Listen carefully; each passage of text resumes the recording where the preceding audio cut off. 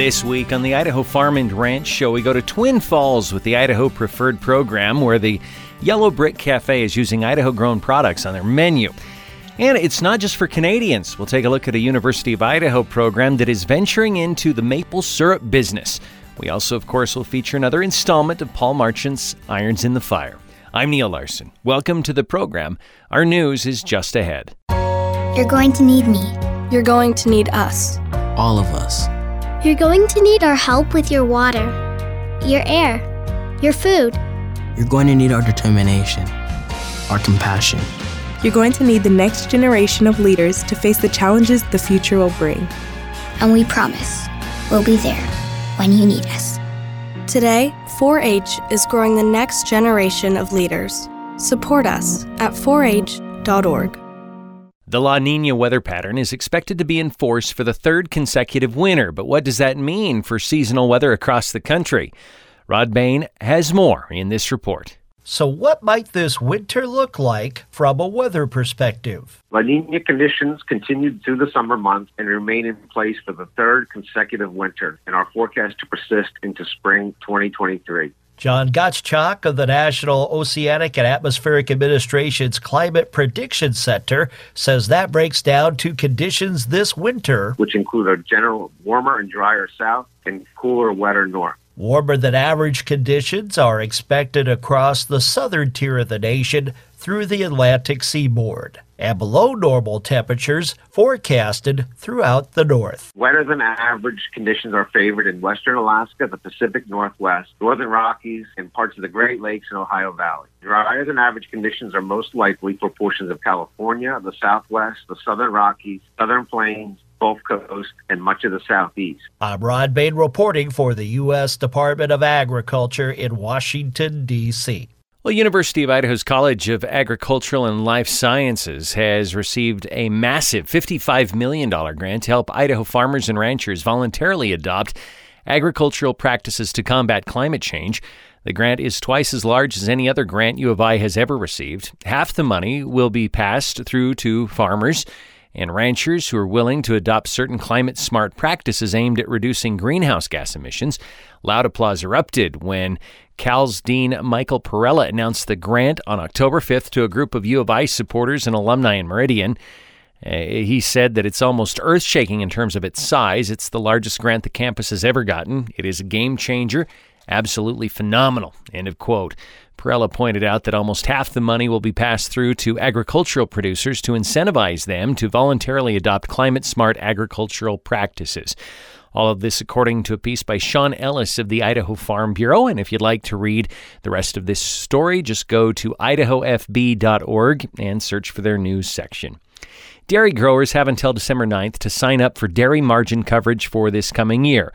Rod Bain has more with Farm Service Agency Deputy Administrator Scott Marlowe. Now underway for dairy producers. Sign up for 2023 USDA dairy margin coverage. The enrollment is open now through December 9th. Farm Service Agency Deputy Administrator Scott Marlowe says improvements to coverage have been made over the past year. The feed cost formula will pay for high-quality alfalfa hay. There is also the second year of supplemental DMC available. The supplemental DMC allows folks to align their payments more closely with their current production if it's changed, if they've had growth. As it applies to calendar years 2021, 22, and 23. Online decision-making tools are available for dairy producers to calculate coverage at dmc.dairymarkets, all one word, .org. More information about dairy margin coverage can be obtained through local FSA offices or online at www.fsa.usda.gov. I'm Rod Bain reporting for the U.S. Department of Agriculture in Washington, D.C.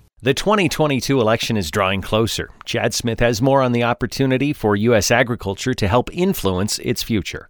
Election 2022 is an important time for U.S. agriculture and its many stakeholders to cast their votes. John Iverson is a past Young Farmer and Rancher Chair and Oregon farmer who says it's more important than ever to make your voice heard. I think if you look at Europe and what's happening with their fuel insecurity, imagine if that was food insecurity and food prices rising, you're relying on other countries for food. And even though we're not there in the United States, it could happen. It seems like agriculture is always under attack. And so it's very important to get people in office that understand agriculture and support agriculture here domestically. And with the Farm Bill coming up, it's really important that we help shape that Farm Bill to make it work for farmers. He says young people shouldn't be afraid to get involved in the political process because it's a lot like farming. Farmers plant seeds hoping they'll bear fruit in the future. The political process is no different. The seeds you plant today will bear fruit in the future. And I'd say for young people, it's very important because our timeline of how long we're going to be in the industry and trying to support ourselves with our farms is a long time. And so we want to make sure that the policies we set today will positively impact us down the road. If we have negative things going on right now, it just makes it more difficult down the road. So little changes right now can make big differences for us in the future. And so I think it's vitally important for young farmers to be engaged, know how the political process works, and know their representatives. And that way, when there is an issue, they can go in the office and they already have that relationship built. He talks about where to go for resources on voting. Our state has a voter pamphlet. I'm guessing most states do. That's always a good spot to start and read and know what the candidates stand for. Two other really good resources is your state Farm Bureau. A lot of times will have resources on candidates they endorse and support and why. But another really good resource is the iFarm iVote page on American Farm Bureau's website. It's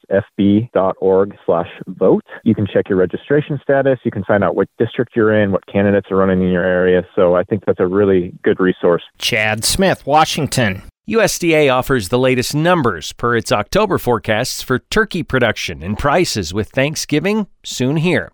Here's Rod Bain with World Ag Outlook Board Chair Mark Jekanowski. A lowering of turkey production forecast and a rise in what growers receive price-wise as the Thanksgiving holiday approaches in a few weeks. USDA World Agricultural Outlook Board Chair Mark Jekanowski says for October 2022 turkey production, we reduced by about 10 million pounds, reflecting both hatchery data that we're observing and also some recent cases of HPAI that also are going to have some impact on near-term production. With such trends expected to continue into 2023.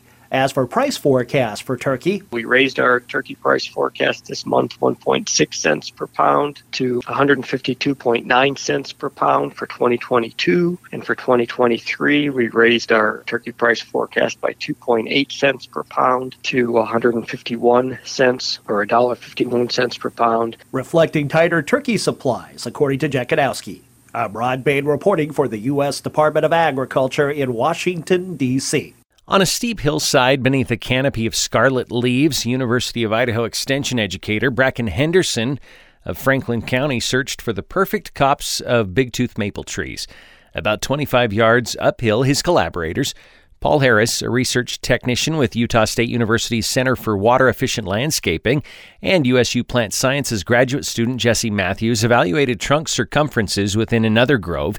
The researchers are in the first year of a project aiming to introduce a new niche agricultural industry to the Intermountain West, locally sourced maple and box elder syrup.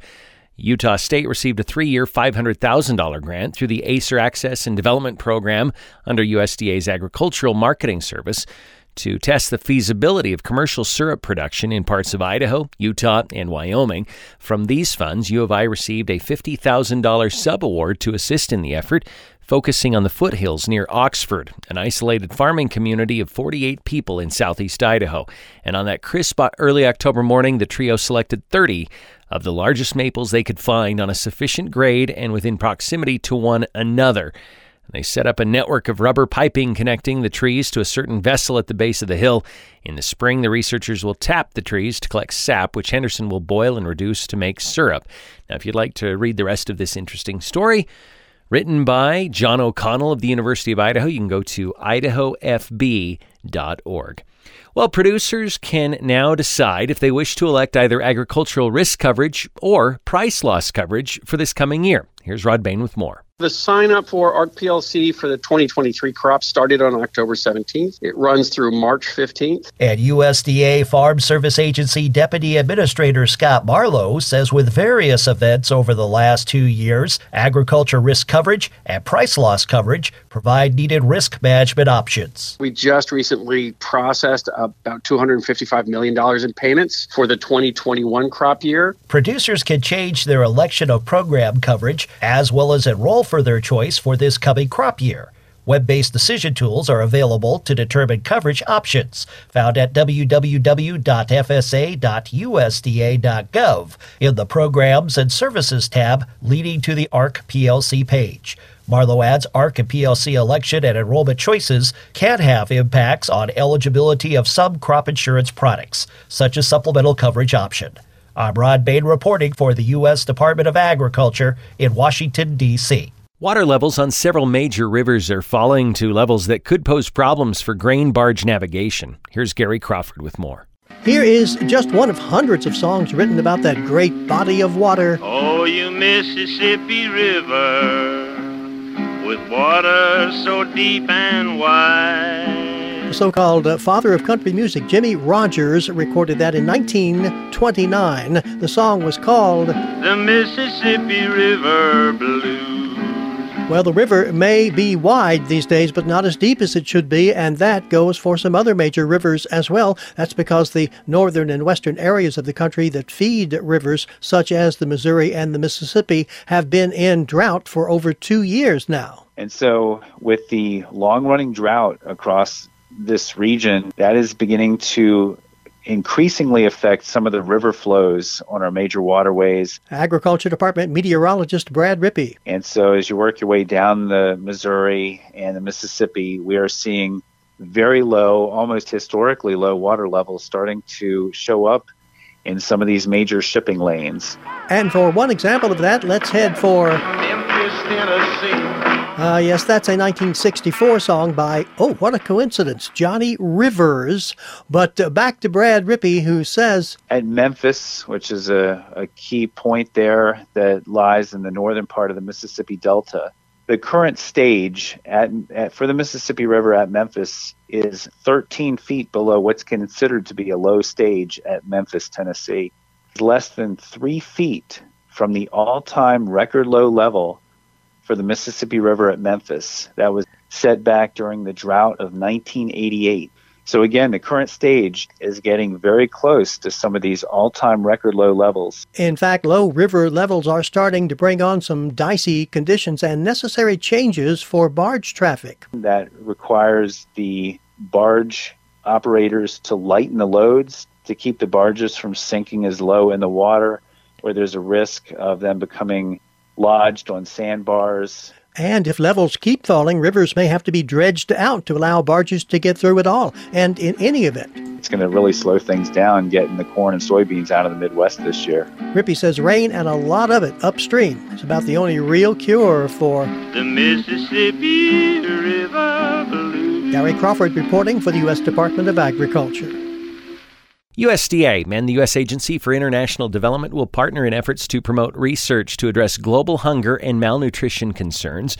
Rod Bain has more with USAID Administrator Samantha Power. Harnessing the power of our nation's agriculture and food systems research to address issues of global hunger and malnutrition. I'm pleased to announce the Global Food Security Research Strategy, jointly led by USAID and the U.S. Department of Agriculture. U.S. Agency for International Development Administrator Samantha Power Wednesday at the Borlaug International Dialogue in Iowa. The strategy provides a roadmap for investments and research, one developed in partnership with development organizations, universities, federal research agencies, and researchers in the communities themselves around the globe. The strategy focuses on 3 areas: genetic improvements of crops and livestock, climate-smart agriculture, and improved nutrition. Agriculture Secretary Tom Vilsack said by a press release, investments in ag research and development of innovations from it are imperative for global farmers to meet various challenges. I'm Rod Bain reporting for the U.S. Department of Agriculture in Washington, D.C.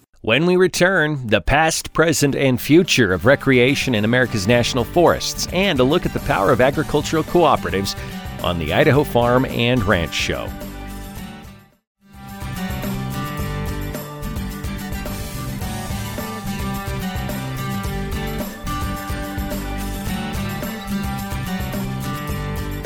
Welcome back to the Idaho Farm and Ranch Show. I'm Neil Larson. The Forest Service is involved in projects to improve the recreational experience of National Forest visitors today and to reimagine what the experience might be in the future. Gary Crawford has more on this edition of Agriculture USA. The U.S. Forest Service, as we know it today, was officially created by Congress back when this song was a big hit.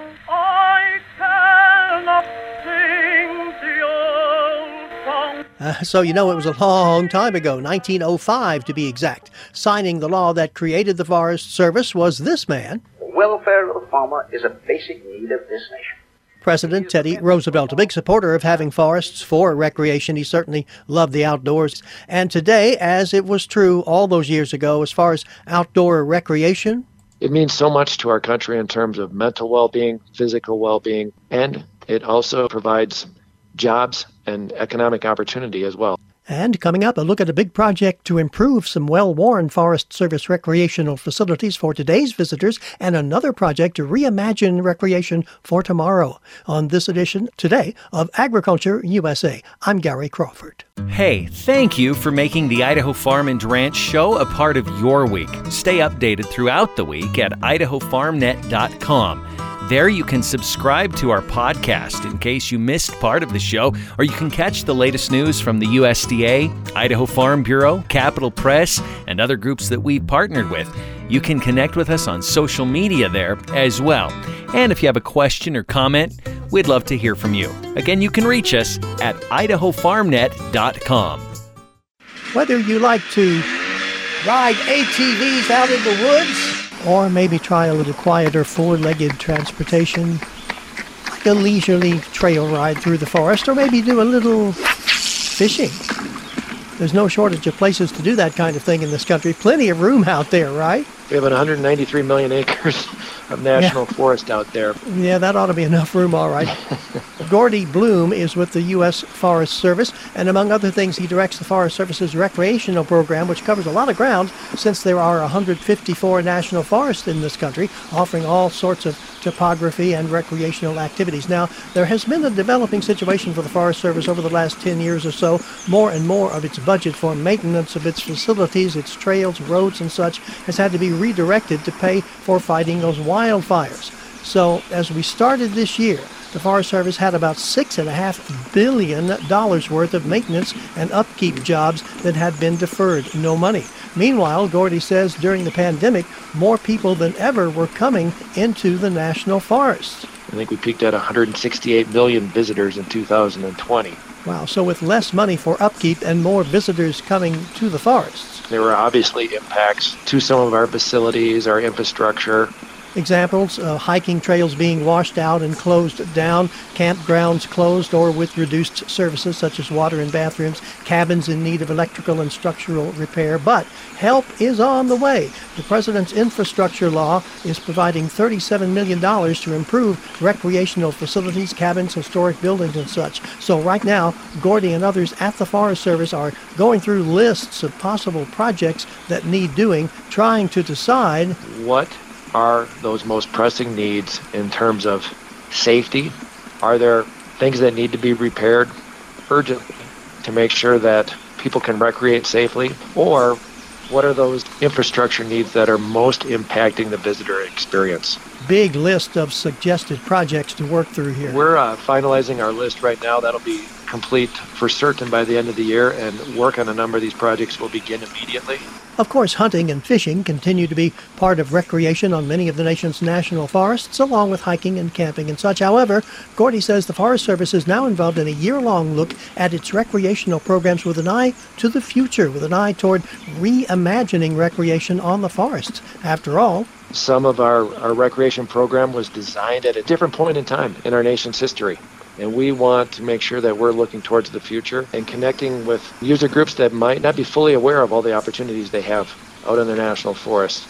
Or there might be barriers that, get in the way for whatever reason of them having the same types of access and opportunities to enjoy their public lands. So we would like to identify those barriers and see what we can do to reduce them or eliminate them. So it's going to be a big project to gather information and ideas from as many people and places as possible. We'll have a variety of ways in which we do this, both through surveys and open-door listening sessions, and we'll be sharing information about this. There's a Reimagining Recreation Forest Service webpage that people can access if they want more information, and we're pretty excited about it. But Gordy Bloom says this is a huge project and the time is probably right for it. And some of this is about deciding, maybe there are types of things that we don't need to invest in anymore to allow us the flexibility to invest in other things with an eye towards the future.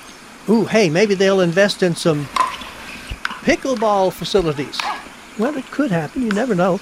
Easiest way to find the web page that he mentioned is just go online, search Forest Service Reimagine Recreation. Forest Service Reimagine Recreation. This has been Agriculture USA. I'm Gary Crawford, reporting for the U.S. Department of Agriculture.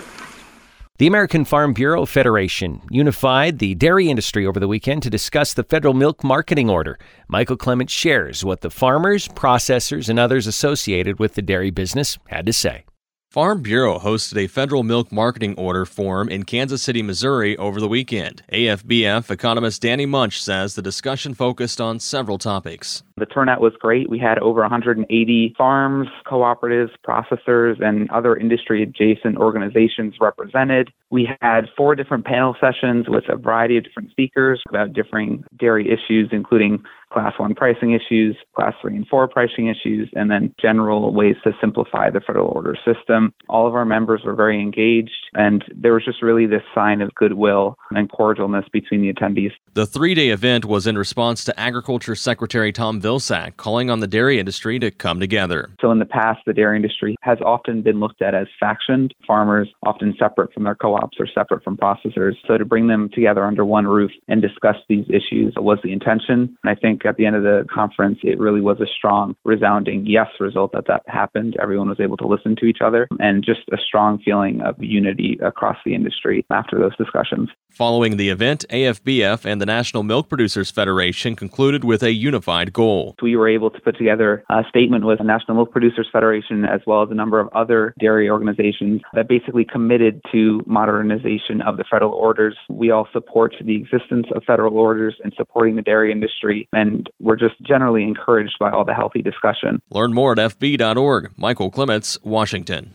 Well, October is National Cooperative Month, placing a spotlight on this business model and its significance both to the American and rural economies and services. Here's Rod Bain with more. There is a good possibility your life in some way is touched by a cooperative, and perhaps in ways you may not realize. Whether you belong to a credit union or you get electricity in a rural area, or even if you drink milk or eat candy that has sugar from sugar beets, you're probably benefiting from a cooperative. Yet, as Agriculture Undersecretary for Rural Development, Xochitl Torres Small says, the cooperative business model is a very important driver in both the economy of our nation and the services provided to consumers. More than 30,000 cooperatives, including agricultural, utility, financial services, purchasing, food and grocery, housing, and retail co-ops, operate at 73,000 places of business throughout the United States, and they generate more than $660 billion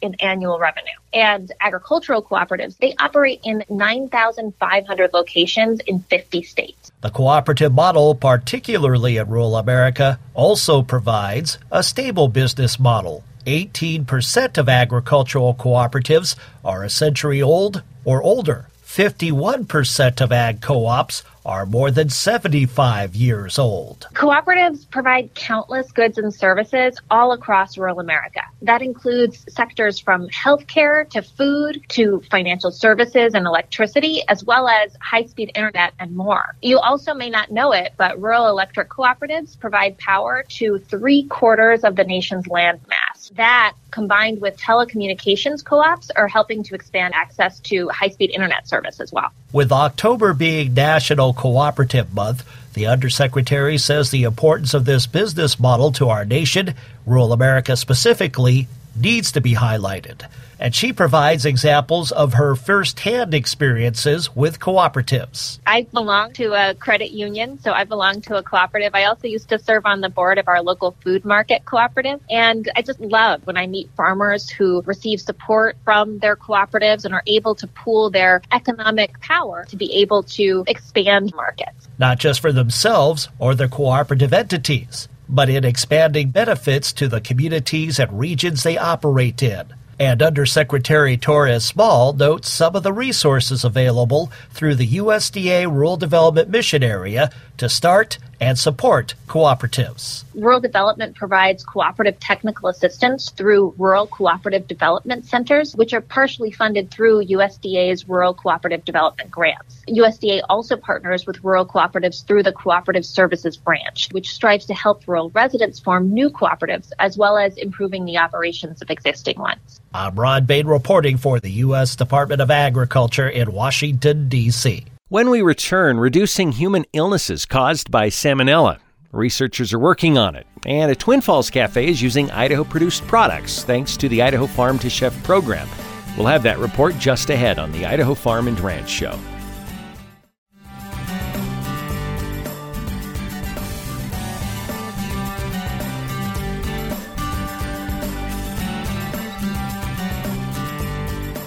Welcome back to the Idaho Farm and Ranch Show. To catch this or previous episodes on podcast, just go to idahofarmnet.com.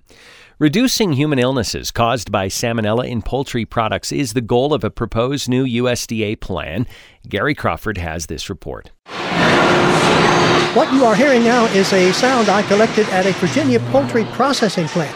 According to figures from the U.S. Department of Agriculture, over the last 20 years or so, the instances and levels of salmonella bacteria contamination in poultry across the nation have come down. But the number of human illnesses traced to salmonella in poultry products has not come down. It would appear that what we're doing isn't getting the job done. So, U.S. Department of Agriculture Deputy Undersecretary for Food Safety Sandra Eskin says the agency's Food Safety and Inspection Service has come up with a plan, a proposed framework, if you will, of actions designed to get that job done. And we'll get to that plan in a minute. First, some numbers about the human illness side of the issue. The CDC estimates that in the U.S. every year there are over 1.3 million cases of people getting sick from salmonella bacteria, and about 325,000 of those are linked to consumption of poultry products. And Sandra Eskin says illness from salmonella can vary. Many times for healthy adults, it's just a horrible few days of digestive and other symptoms. However, for vulnerable populations, including young children, older people, and anyone with a compromised immune system, these illnesses can be very serious, landing them in the hospital and in some cases leading to death. Eskin says to at least reduce the chances of that happening to someone, USDA is proposing a plan, a framework designed to look all along the supply chain and the processing and figure out if there's more we can do at any number of points. There are three components to the plan. First, to require flocks heading for processing plants to be tested beforehand for how much and possibly what kinds of salmonella the birds may be carrying, and that data would then be given to the processing plant and USDA inspectors before the birds could come into the plant to be processed. And based on that data, the establishment and our inspectors can make a determination whether or not the load of salmonella is something the process can handle, can bring down. Component number 2, a new series of checks and monitoring for salmonella within those processing plants. Component 3 would put limits on salmonella content of the final consumer products. If those products don't meet standards, they could not be sold to consumers. Eskin says we're in the early stages of work on this plan. She says it could take years to fully develop and implement the plan. Gary Crawford for the U.S. Department of Agriculture. Well, the Idaho Farm to Chef Connection is a video series produced by Idaho Preferred, which is an initiative by the Idaho Department of Agriculture to promote the consumption of Idaho-grown products. This week, we go to Twin Falls to the Yellow Brick Cafe. We are at Yellow Brick Cafe, downtown Twin Falls, upstairs on the beautiful rooftop patio. We opened almost 5 years ago. My background has been working in restaurants since I was 15. Started my cooking career in Sacramento and then ended up in Napa Valley when it was time for me to start thinking about opening my own place. It was an easy decision for me to go somewhere where I had a lot of family history, a lot of roots. And so that was my decision moving to Twin Falls. I knew that downtown Twin was seeing this renaissance and this reinvigoration, and I wanted to be a part of it. The original concept was always, how can we take what's here and very hyper seasonal food and locally grown food, and how can we put that on a plate that nourishes people's bodies and maybe even inspires them to eat healthier. From a chef standpoint on getting fresh local product, again, just being harvested a day before, a couple hours before, there is a big difference in taste. It's a different experience. And for us as a chef, we really enjoy having that to our disposal. I enjoy it very much. So right now, currently in our menu, we do use a lot of the local products that we have. We use some of our flat iron steaks of beef from Red Star Ranch that we get right now from Krista, and then also a lot of the Peterson family farms. We have our hash that we use all the peppers we get from Bonnie. We use our strawberries in our parfait, in any berry dessert we have. So our burrata and tomato salad, all the tomatoes and the strawberries in that dish are coming from Peter's Family Farms. I have this tiny section over here, and those were grown mostly for you guys. So those are soybeans for edamame. I love Jimmy gives me lists because I'm like, if you tell me you want me to grow, I will try anything. She likes to experiment with different products that she hasn't grown. And so we will talk about if she's able to grow a variety of peppers that she hasn't grown, and she will work with those and grow them. This is like, we always look for these kind of peppers because they're so plateable, right? So like ones like this size, you kind of have to cut them up. But with these, you can literally take like a half a pepper, roast it up and put it on a plate. And it's like such a plateable All right, I'll do better. Option. We're able to work with all of our producers and ask them, are you able to grow this for us? Are you able to make this special kind of cheese? Are you able to create this brand new product or grow something that you've never grown before? And almost always the answer is yes. And so now you have this collaboration where they're learning something, we're learning something, they're growing something they've never grown, and now they're able to supply other people with that item. And that's where the magic happens, is when you meet people who are so excited about food in the same way that you are, and you get to just do this really exciting new thing. It kind of forces everyone to grow. It's 130 feet long by about 40 foot wide. It houses our 18 citrus. It goes all the way from pomelo, Washington orange, tangelos, 2 different types of lemons, tangerines, and clementines. We're using their figs now. We make a fig chutney for our grilled cheese in the restaurant at Yellow Brick Cafe. We also use the fresh figs that we in our stone fruit pancetta salad. And then on this side is our greens, which actually these guys are ready. Oh yeah. I have so much respect for how hard farmers work. I have so much respect for people building their businesses from the ground up. I'm so impressed with their grit and perseverance, and while there maybe isn't a huge market in this area specifically for people sourcing local products, my hope is that we inspire them to do so, and that we can kind of cultivate that community where we are supporting farms is a top priority.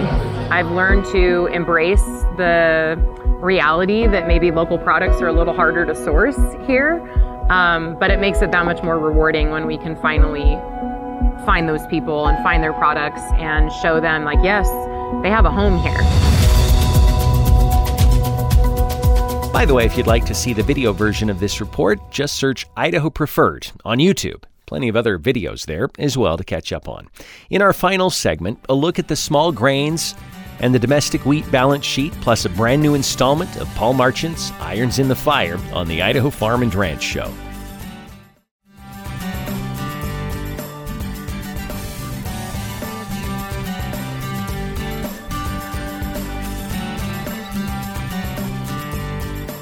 Welcome back to the final segment of the Idaho Farm and Ranch Show.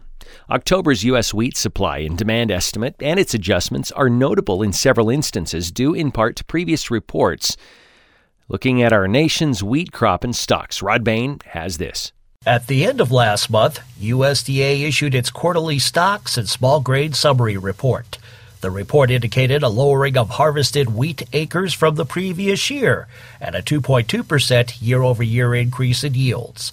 But how did the data translate into the Agriculture Department's latest domestic supply and demand estimate for wheat? World Agricultural Outlook Board Chair Mark Jekanowski explains. That report showed about an 8% decline in U.S. wheat production from what we had been forecasting, so tightening up production by about 133 million bushels. Which then led to other adjustments in the U.S. wheat balance sheet. Total supplies down month over month and year over year for the current marketing year. Lower feed and residual use. And we reduced our export forecast by 50 million bushels, and we've been seeing that the export pace has been pretty slow for all classes with the exception of soft red winter. So we reduced the export forecast by 50 million bushels down to 775 million. That wheat export forecast is notable in that, if realized, that level of exports would be the lowest U.S. wheat exports since the 1971-72 crop year. Also reduced domestic wheat ending stocks by 34 million bushels, with USDA's latest forecast at 576 million bushels. We're also looking at the lowest ending stocks for wheat since the 2007-2008 crop year. The tightening of domestic wheat supplies also meant a price adjustment from the previous month. We raised the season average wheat price by 20 cents per bushel up to $9.20. That would be up $1.57 per bushel year over year. And the lower production estimate for U.S. wheat was also the primary catalyst for a reduction in global wheat production in October, with the world wheat production forecast down 2.2 million tons from September. I'm Rod Bain reporting for the U.S. Department of Agriculture in Washington, D.C. In our final segment, Paul Marchant will close things out with some September satisfaction on the latest installment of Irons in the Fire. With our Indian summer clearly in the rearview mirror and the cold weather now upon us, I kind of got thinking about the seasons and the changing thereof. You know, the Christmas season has a feel. Springtime has a feel. You know, like Saturday or Sunday carry a certain vibe with them. I suppose every unique season or day has its own feel. Generally speaking, when I consider the feel that a time of year puts out, it's mostly good feel. September, though, is different. For me, September carries a distinctive feel, but it's more a blanket of melancholy than eager anticipation of the changing of the seasons. It may well be a holdover emotion from my childhood when I had to leave the comfortable embrace of home and head back to school. But September often seems to be a weighty reminder of missed opportunities in the heavy, dull burden of unfinished chores. To be sure, it's not all bad, what with the harvest season just getting serious and the impending fall gather, but it always takes me a few days to appreciate the rewards that eventually come with September sacrifices. And so it was with this year's iteration of September. I was just getting my legs back under me after 10 days of county fair and a subsequent week of catching up on everything that had been semi-neglected during Fair Week. Though the early mornings carried just a hint of fall, the brief morning cool gave way quickly to the brutality of cloudless 95-degree days. The flies were getting sticky, and they were somehow always managing to find a way in the house, and it's that way every September. We were needing to make a big push with the cows on the mountain, and I had half a dozen horses in dire need of having their shoes reset before several days of rock climbing in the rough, dry terrain of the foothills. As much as I wished otherwise, it was really no time for idleness. It's a pretty tight window on late summer mornings where there's sufficient early light to see well enough to drive a nail in the shoe before the sun in the bright September sky unleashes its ruthless heat and the flies start to really pester the horses. I'm not a professional farrier, and I usually need about an hour to go around all fours of a horse that I'm familiar with. The shade of my shoeing tree only holds out so long, so if all goes well, I can get a couple horses done in the morning. Any amateur mathematician or part-time meteorologist can quickly figure out that I'd need 3 trouble-free mornings to get 6 horses shod. For some reason, the mental preparation for shoeing horses saps the positivity right from my very being. The thoughts of coaxing the little brown mare to lift her hind leg up, or how the big bay gelding leans on me, are about as pleasant to me as what the small-town freshman boys probably feel on the first week of football practice with the varsity. Speaking of my shoeing, though, just as peculiar is what happens once the job is commenced. My horse shoeing has become kind of my therapy. As long as I'm not dealing with colts, I prefer to be alone with the ponies when I shoe. As exhausting as the work may be, it's oddly soothing, and as long as I don't skewer my finger while I'm bending a nail over, it often turns into a time of, we'll call it meditative reflection. It seems to be the best way I know to recalibrate my internal, emotional, and spiritual gyroscope. One morning, as I picked up the second foot of a horse number 2 that I was shoeing, I couldn't help but notice another rip in the cheap-made shoeing chaps that covered my leg. I'd gotten these particular chaps online for $50 a year earlier when my youngest son, who was always watching out for me, sent me a link he'd found to some outfit in the Midwest. They were advertised as sturdy leather chaps. The ad didn't mention that the only leather was on the leg pads and the pockets. Otherwise, it was constructed as some sort of really cheap, inferior plastic canvas. I used them anyway and just hoped that nobody stopped by while I had them on. It was kind of akin to the dude who wears a straw hat in January, if you know what I mean. I switched hammers and grabbed the one I'd left soaking in a bucket of water overnight so the handle would swell enough to hold the head on while I worked. That's another little annoyance brought on by the dry September heat. Both of my shoeing hammers were Christmas and Father's Day gifts from 2 different kids, each thoughtful enough to find a meaningful, useful, and practical gift they knew their old man would appreciate. The nails in the box of shoes came from the ranch supply store where my dad likes to shop on Tuesdays because they offer a 10% senior discount. Every spring he takes my horseshoe order, always mindful to grab a few sets of ones to go with all of the aughts that I use for most of the horses. As I finished tacking each shoe on, I'd set the foot up on the stand that my ag teacher daughter-in-law built for me as a surprise gift after she'd seen me rasping and shaping hooves while my knee served as a stand. I keep my clinchers and rasps in an old 5-gallon hydraulic oil bucket my wife retrieved for me from her garden when, years ago, she noticed what an unorganized mess my tools were. My best nippers were given to me by a dear friend who cut his teeth in the cowboy world when he worked for me as an intern on a ranch I ran when I was fresh out of college. As I finished and turned horse number 6 out on my last day of shoeing, my September therapy session complete, I may have felt a lump in my throat and maybe a touch of a tear in my eye as I gathered my tools and watched the old pony lope to the west end of the pasture to join his compadres. It dawned on me that September's superficial sadness nearly always rebounds to an understated yet overwhelming gratitude for all of the good and intangible things and the good and the dear people who give true value to my life's efforts. And I hope it's the same for you. This is Paul Marchant wishing you the best of weeks. All right, that does it for this week. I'm Neil Larson. Thank you for joining me, and we'll catch up with you next week on the Idaho Farm and Ranch Show.